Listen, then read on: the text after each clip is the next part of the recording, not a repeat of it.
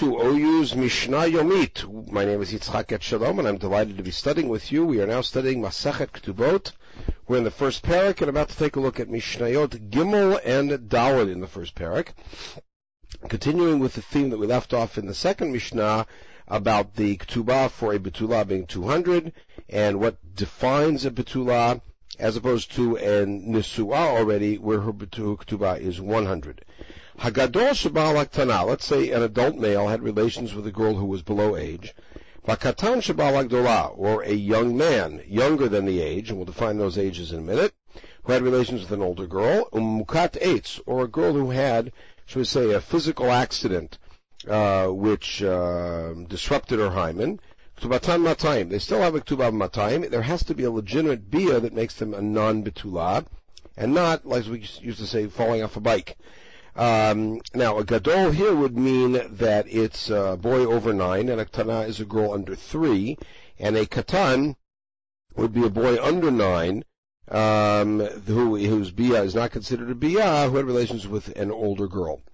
Should still be a betulah divrei meir. They say that if it's a mukat eitz, which is an accident, literally getting hit with a stick, that removed her betulim, then her ketubah really is maneh. Okay, the next Mishnah Daled. Betulat al-betulah al-manah grusha v'chalutza min nisuin. Let's say that a girl was, and this is an apposition to Mishnah Bet, was a widow, or a divorcee, or chalutza, and that means that she had already been married, at least in the case of the almanah and the grusha, and the chalutza means she'd already been married, and then fell to yibum and had a chalitza, but she was a betulah, meaning that marriage had never been consummated. Ktubatan manat. The ketubah is a manat. One rule: once you're married, that's it.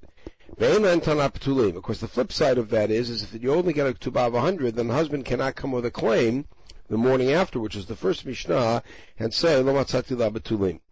Hagioret v'ashfuya v'shifcha. And this is again in apposition to Mishnah Bet. If a woman who's not Jewish converts, or a woman who's in captivity is freed, or a woman who is a slave girl is then freed and made into a Bat Yisrael, who had that status change after they were 3 years old, their